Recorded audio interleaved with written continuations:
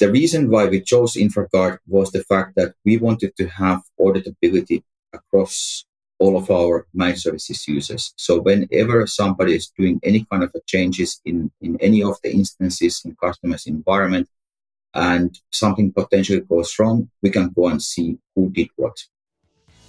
Hi, welcome to the InfraGuard podcast, where we cover topics such as cloud security, server management, compliance, new threats, skill management, and much, much more, as we feature some of the world's leading voices in the world of cloud. Let's get started. Today, I'm talking with Andy Waroma. Andy is the founder of one of Asia's leading cloud managed services companies, Cloud Comrade, and represents the European Cloud Alliance in the Asia Pacific, focusing on promoting cloud innovations in the region. In this episode, we talk about modern managed services, things to keep in mind while choosing a managed services partner, how to scale up, changes in the post-pandemic world, and the emerging trends for 2023. Andy carries with him a vast experience of working with Asia's most prominent customers, and hence this conversation is filled with interesting insights. I hope you enjoy it. Hi, Andy. Thanks for coming on the podcast.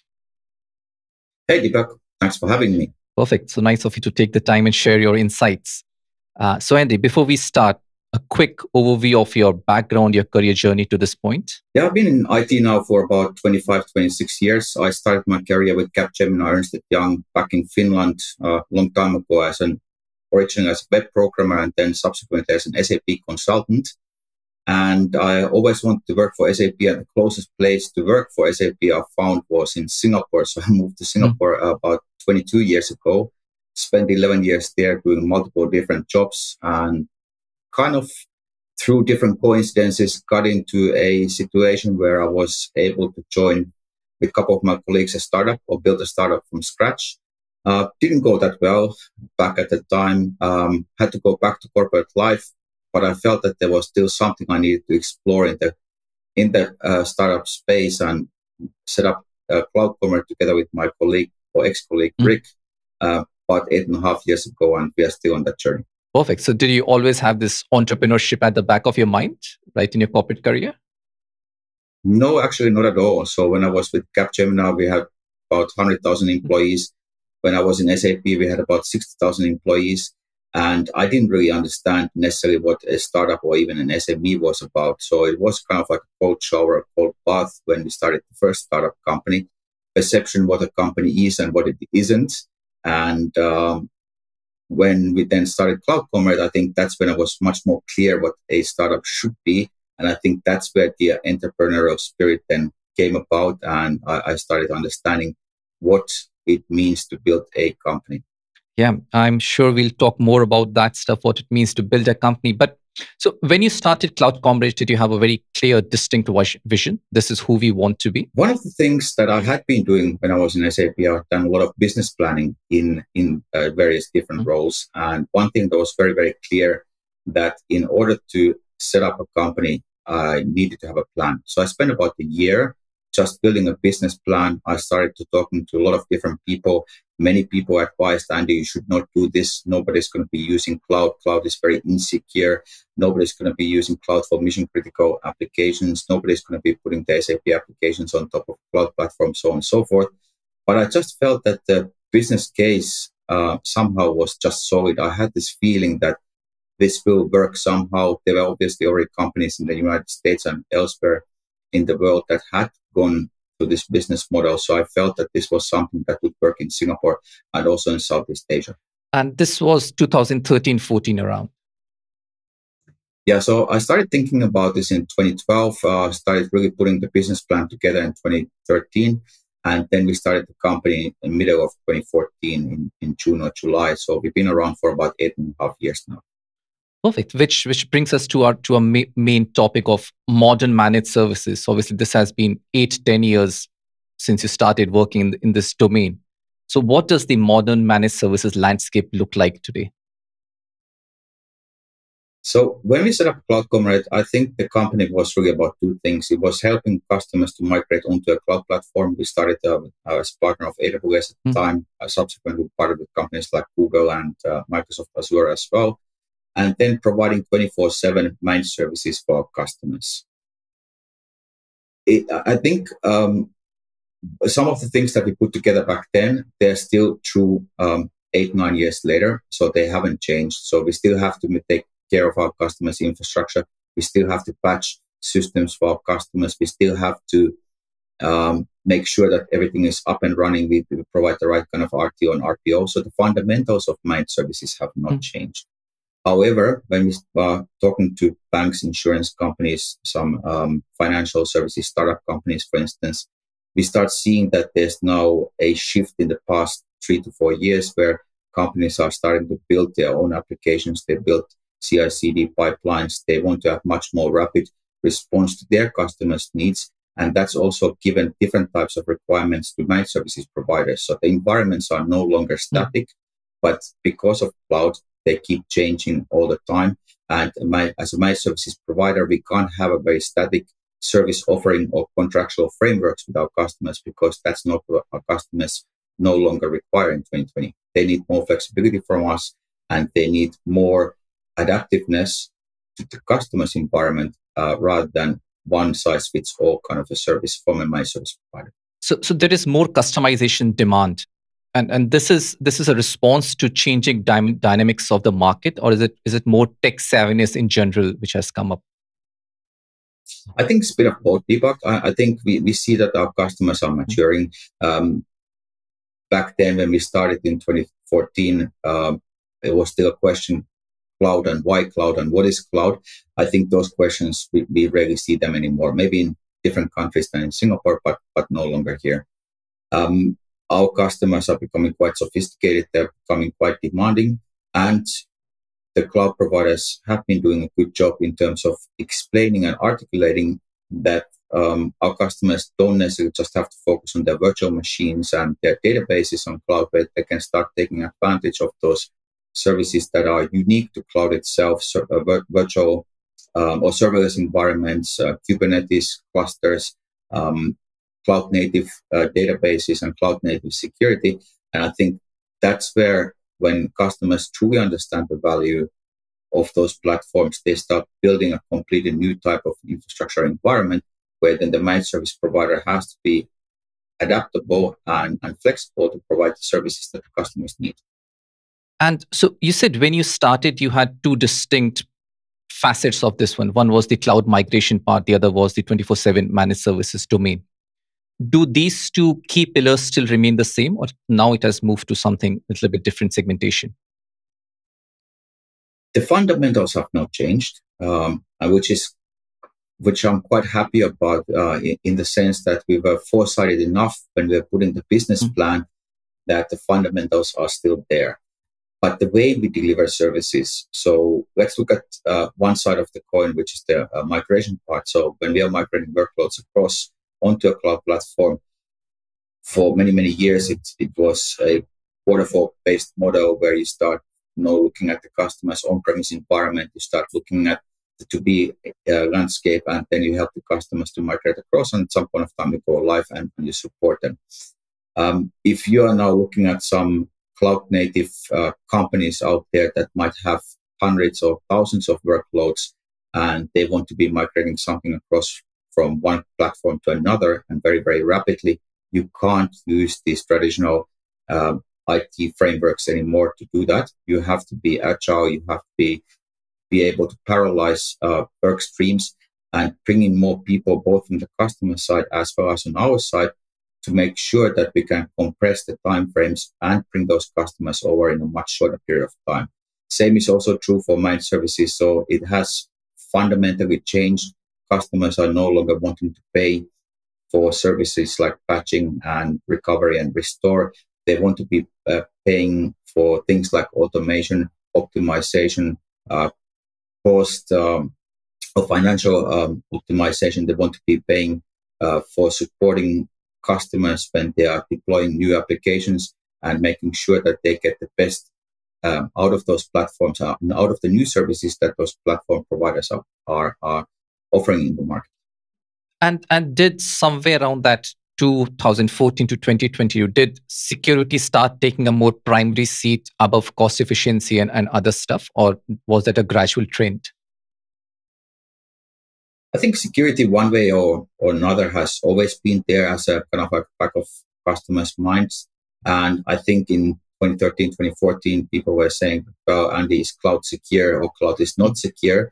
I think that was very rapidly debunked in a way that when the platform providers and also third-party ISVs were providing software, very soon, I think cloud became a much more secure environment than customers could ever have in an on-premise environment. However, there are many horror stories out there of data breaches and things that have gone wrong. And many of the times it has been for the fact that customers have not truly understood what they have been asking from their providers or what they have been asking from their internal people, or the internal people have not necessarily had the right kind of skills to set up those platforms in a way that they have been secure. Right. So hopefully we get time to touch on a few of these data breaches which continue happening and at all the top companies. But something which you mentioned was some sort of not understanding what they're asking from their managed services partners. So which brings us to this point of how should one most efficiently choose a managed services partner? What should be the thought process and the action plan in getting to that point? I think one of the things, having been in Southeast Asia for 22, 23 years, almost every time I go to a customer meeting, the first ever question that you get from the customer is always, how much? And that's not necessarily the right question to be asking. I think the first question should be that what is the value that your partner or your vendor can bring to the situation? What is it that the company actually requires to achieve? And is the vendor the right vendor to bring that to the table?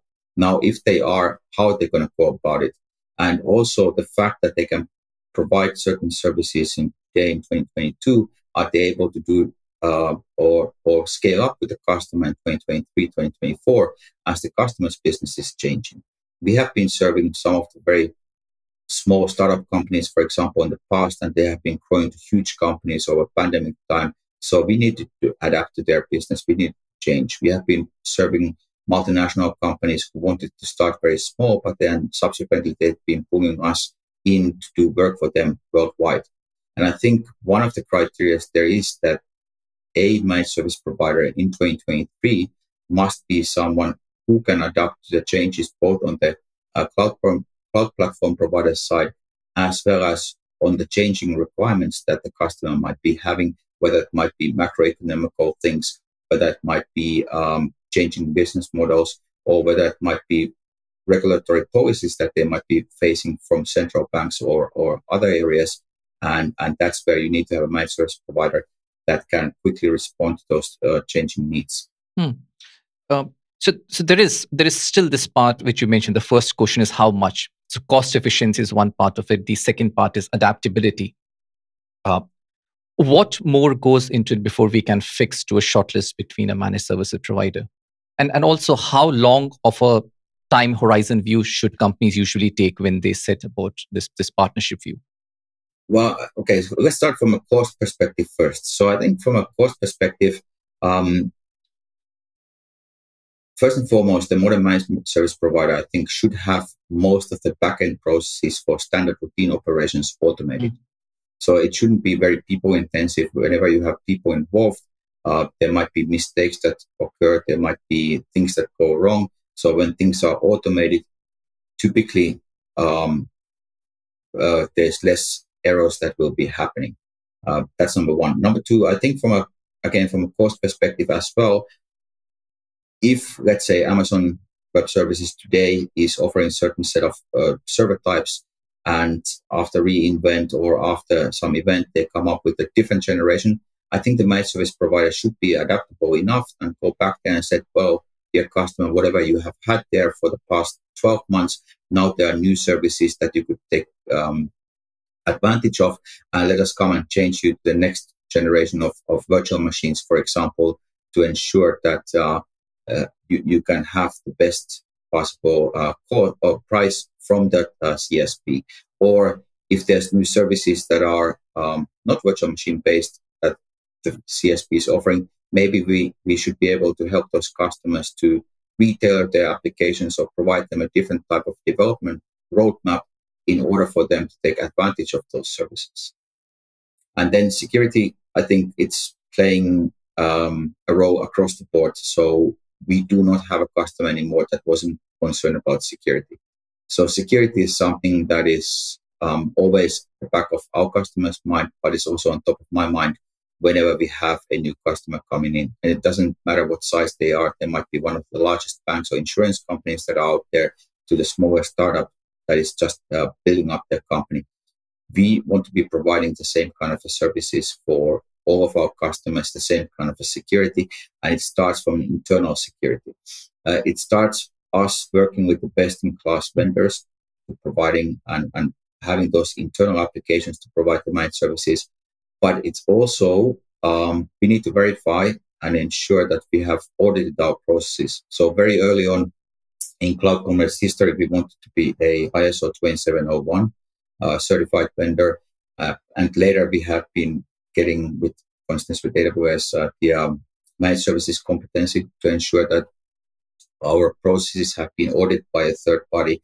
We were now the first partner in Southeast Asia to gain the MSSP level 1 competency with AWS. And that was something where we wanted to ensure that our people are doing things in a correct way when we take care of our customers' infrastructure. True. And something, Andy, which you mentioned was that the managed services partners should be adaptable enough to have a conversation that, look, things are changing, new services in, maybe you should relook it. But therein comes this continuous conversational dialogue between the service provider and the customer. And I think that is one part which many people miss, that this is still a partnership. This is supposed to be a partnership where there is a flow of opinions and views. What, in your experience, in a good partnership which you have had, what were the things which fostered this kind of an open communication? Yeah, I think there's two types of partnerships, or maybe even three types of partnerships. Obviously, there's partnership that we have with the CSPs that is very important for us. So it's across AWS, Google, Microsoft, for instance. But then there's the partnership with the customer. And if you have a customer who treats you as a vendor, well, sure, we do what we as contractors are obliged to do, but that's not really bringing the best in the vendor, because the vendor probably could bring something to the table to add value to the customer's business. And I think the best relationships that we have had with our customers, where the customer is expecting us to have those open conversations and also being brutally honest whether we are doing the right things and whether the customer is doing the right things. The customers, the great customers, are asking us to challenge their thinking. And if they tell us, well, Andy, your team should be doing this way or things this way or that way, and they are expecting us to then say, well, dear customer, sure, but this is not the right way of doing things, I think that's something which is highly appreciated. And I think the third type of a partnership that we value is the third-party ISVs that we are working with.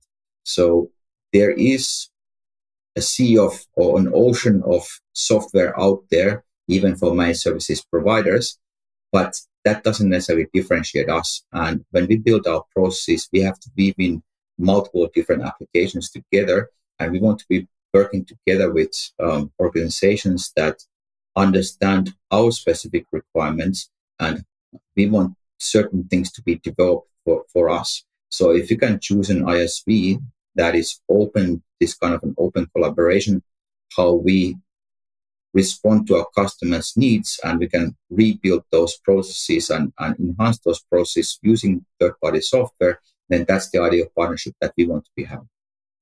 Right. And I think all three of these partnerships, whether it's with a cloud provider or the other two, they all have their own particularities, right? Nuts and bolts and whistles, which MSP should take care of.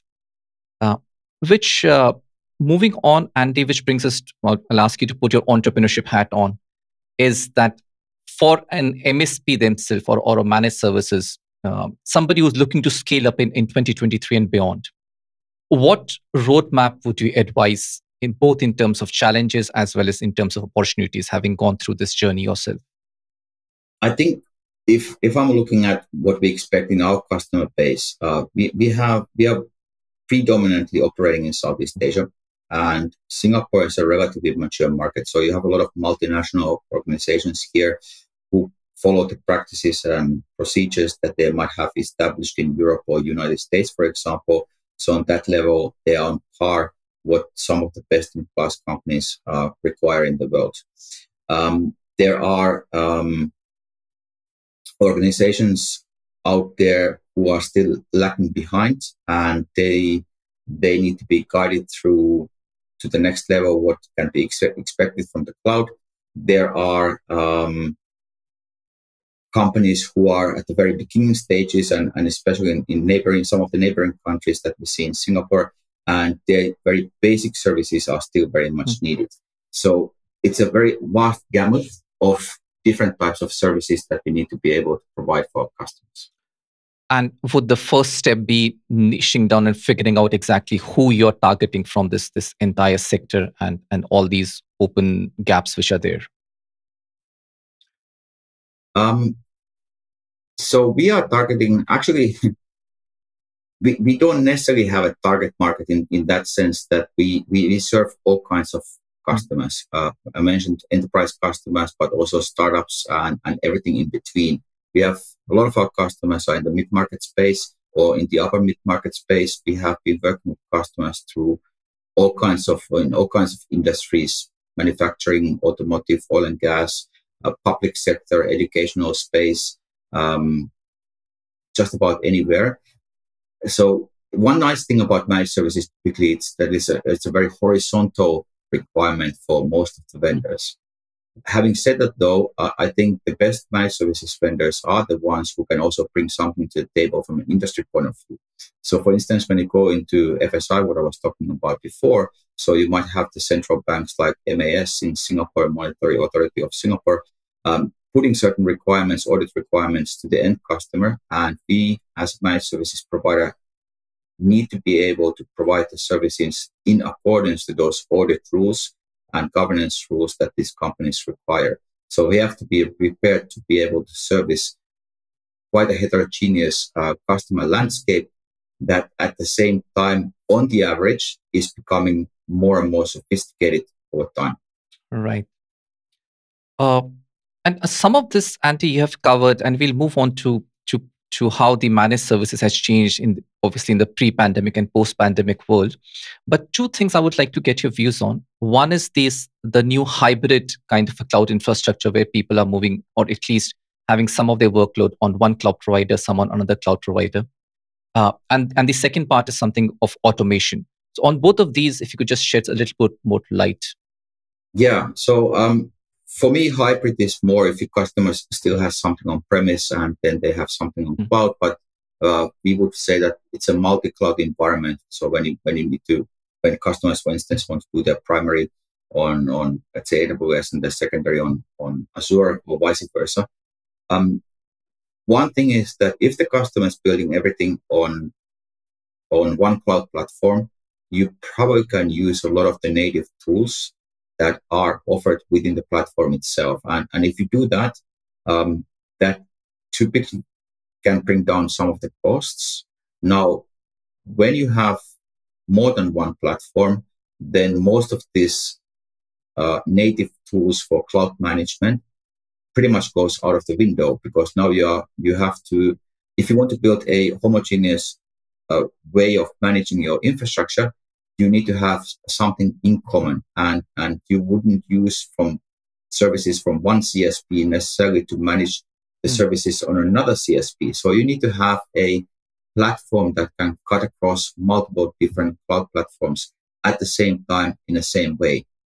And you can imagine this from our managed services team point of view. So we have about 30, 40 people in our managed services team. So if we have managed services folks that are looking at different screens, and for each cloud platform, they have multiple different screens. So the number of screens real estate on their laptop is just exponentially increasing.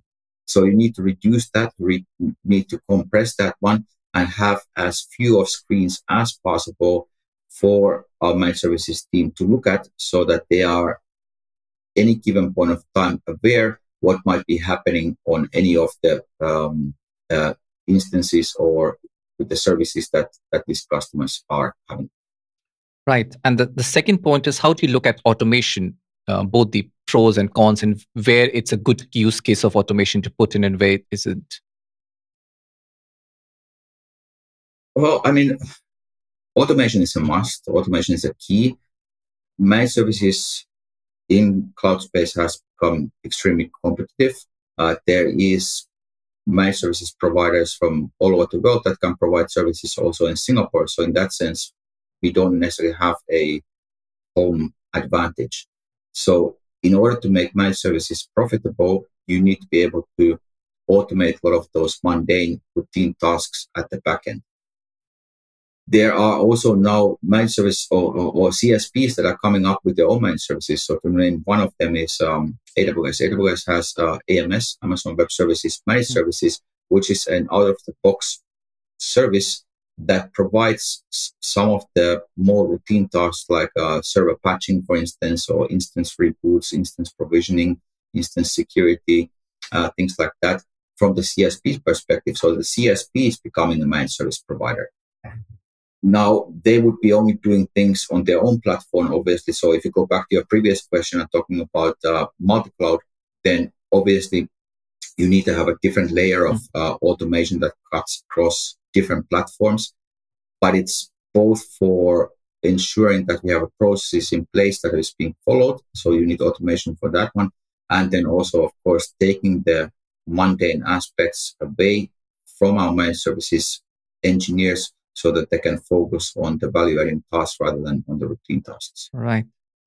So some of this Andy already covered, but in terms of changes in the last few years which have come in managed services, obviously there was this huge pandemic and which shifted a lot of people out of offices on a remote scenario. But what has changed in terms of managed services?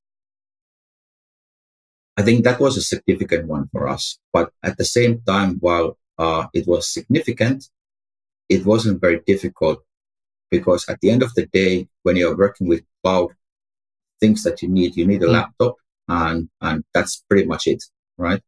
Maybe you need a phone, but whether that laptop and phone is now in the office or it's at home, if you have the connectivity to the cloud, then you're good to go.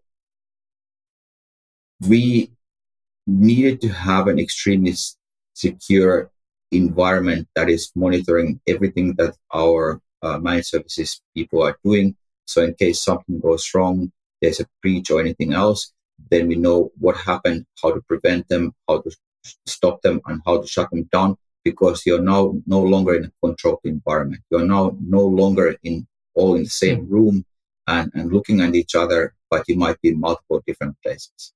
Having said that, though, I mean, this was an experiment that we would have not taken. I mean, I guess many people would have chosen not to have this pandemic, but it was almost a seamless transition in the sense that we didn't see any hiccups. We didn't see any service deterioration. We had the benefit that now we were geographically much more spread. People were working from home. They had to commute less. And I think the employee productivity actually went up. So it was a very smooth transition. Where we had issues is, I was talking about ISO 27001, that was one of the certifications that we really wanted to have. Now, ISO 27001 requires at least some sort of an audit or partial audit every single year.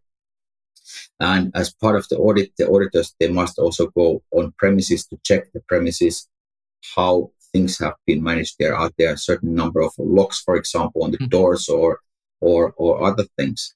And during the pandemic, that was no longer possible. So the certification organizations, they needed to change the way that they are auditing managed service providers like us. And I think it was bigger change for them to start rewriting their manuals. For us, it was more like business as usual, or even in certain ways, a positive experience in the sense that our employees became more productive and I guess more content with the work, being able to work from home. And we were prepared for it because we had built the backend processes in a secure and repeatable fashion so that we could disperse our personnel across multiple different locations without service deterioration or communication issues. And do you foresee as this being the accepted way of working? I think it should be. Um, I don't know how organizations like ISO, for example, or people who do ISO certifications, how they will view this in the long term for managed service providers. Do they accept the fact that people are no longer necessarily working from one single location? They might not have double doors and double locks, so and they will have badges to go and enter the room where they have the laptop. I don't know. I hope that they are changing their audit requirements as well, because one thing what we have seen is that it has been easier for us to retain good personnel when the work environment is in a place where you don't have to travel. When you work an 8-hour shift, let's say on a Sunday morning, do you want to be alone or with maybe one more or two more colleagues in a dark room or control room, or are you more comfortable being at home where when you might be a little bit tired, you can just whip up another cup of coffee and be in a world of comfort at home to provide those services for your customers. So I really hope that the industry has changed in that regard. Right. And apart from this particular learning which we have had in the change, what other trends do you foresee for 2023 and beyond in the managed services landscape? I think, Deepak, if I go to one of the things, besides of this podcast and this interview, I think we have been working together for a number of years now. And I think wearing your other hat, which is on the InfraGuard side, that's something that where we have been working together. And we were one of the first customers of InfraGuard. The reason why we chose InfraGuard was the fact that we wanted to have auditability across all of our managed services users. So whenever somebody is doing any kind of changes in any of the instances in customers' environment and something potentially goes wrong, we can go and see who did what. That was number one. Number two was the fact that when you manage hundreds or thousands of instances, let's say on Linux, how do you handle, for instance, PEM keys? Do you give everyone 1,000 different PEM keys? And if you have 50 employees, for example, in managed services, you multiply those 1,000 keys with another 50. So you have 50,000 keys that are floating around there somewhere. Who is going to take care of all of those different things? Our dream for a very long time was that our users should not know their user. They should not know their user passwords. For instance, they should have a passwordless environment. And once they log in with their computer, they should have access to everything that they need access to. If their job role changes or if they leave the company, for example, that access needs to be taken away immediately. And in some cases, it has to be taken immediately from hundreds and hundreds of different systems. So all of those things have to be running in the background. So what we are looking forward into in 2023, that all of the bits and pieces that go into building a managed services company from a process point of view for our employees is in the background. It's been taken care of by our partners. It's been taken care of by our solution partners, and our people can focus on our customers' environment. They can focus on improving and being the value-adding engineers or consultants, what I was talking earlier on, rather than having to figure out how do I get access to that instance now, and whether this thing is safe, or whether I need to get authorization to do something else. So we want to have all of that stuff past us and the rearview mirror, and we want to be building a company where we can every day have conversations with our customers how we improve their platform rather than our own. Absolutely, Andy. And well, this has been a fascinating conversation. And as you said, we have been working together for years. And again, you've been one of our original and initial first partners. And it's been wonderful having you with us, both in this few years as well as in this half-hour short session. But thanks again for sharing your insights. I think this has been a wonderful conversation. Thank you. Thank you so much, Deepak. Thanks for having me, and have a great 2023. And I'm looking forward to our partnership continuing also in the new year. Cheers, Andy. You too have a great 2023. Thank you. Thank you.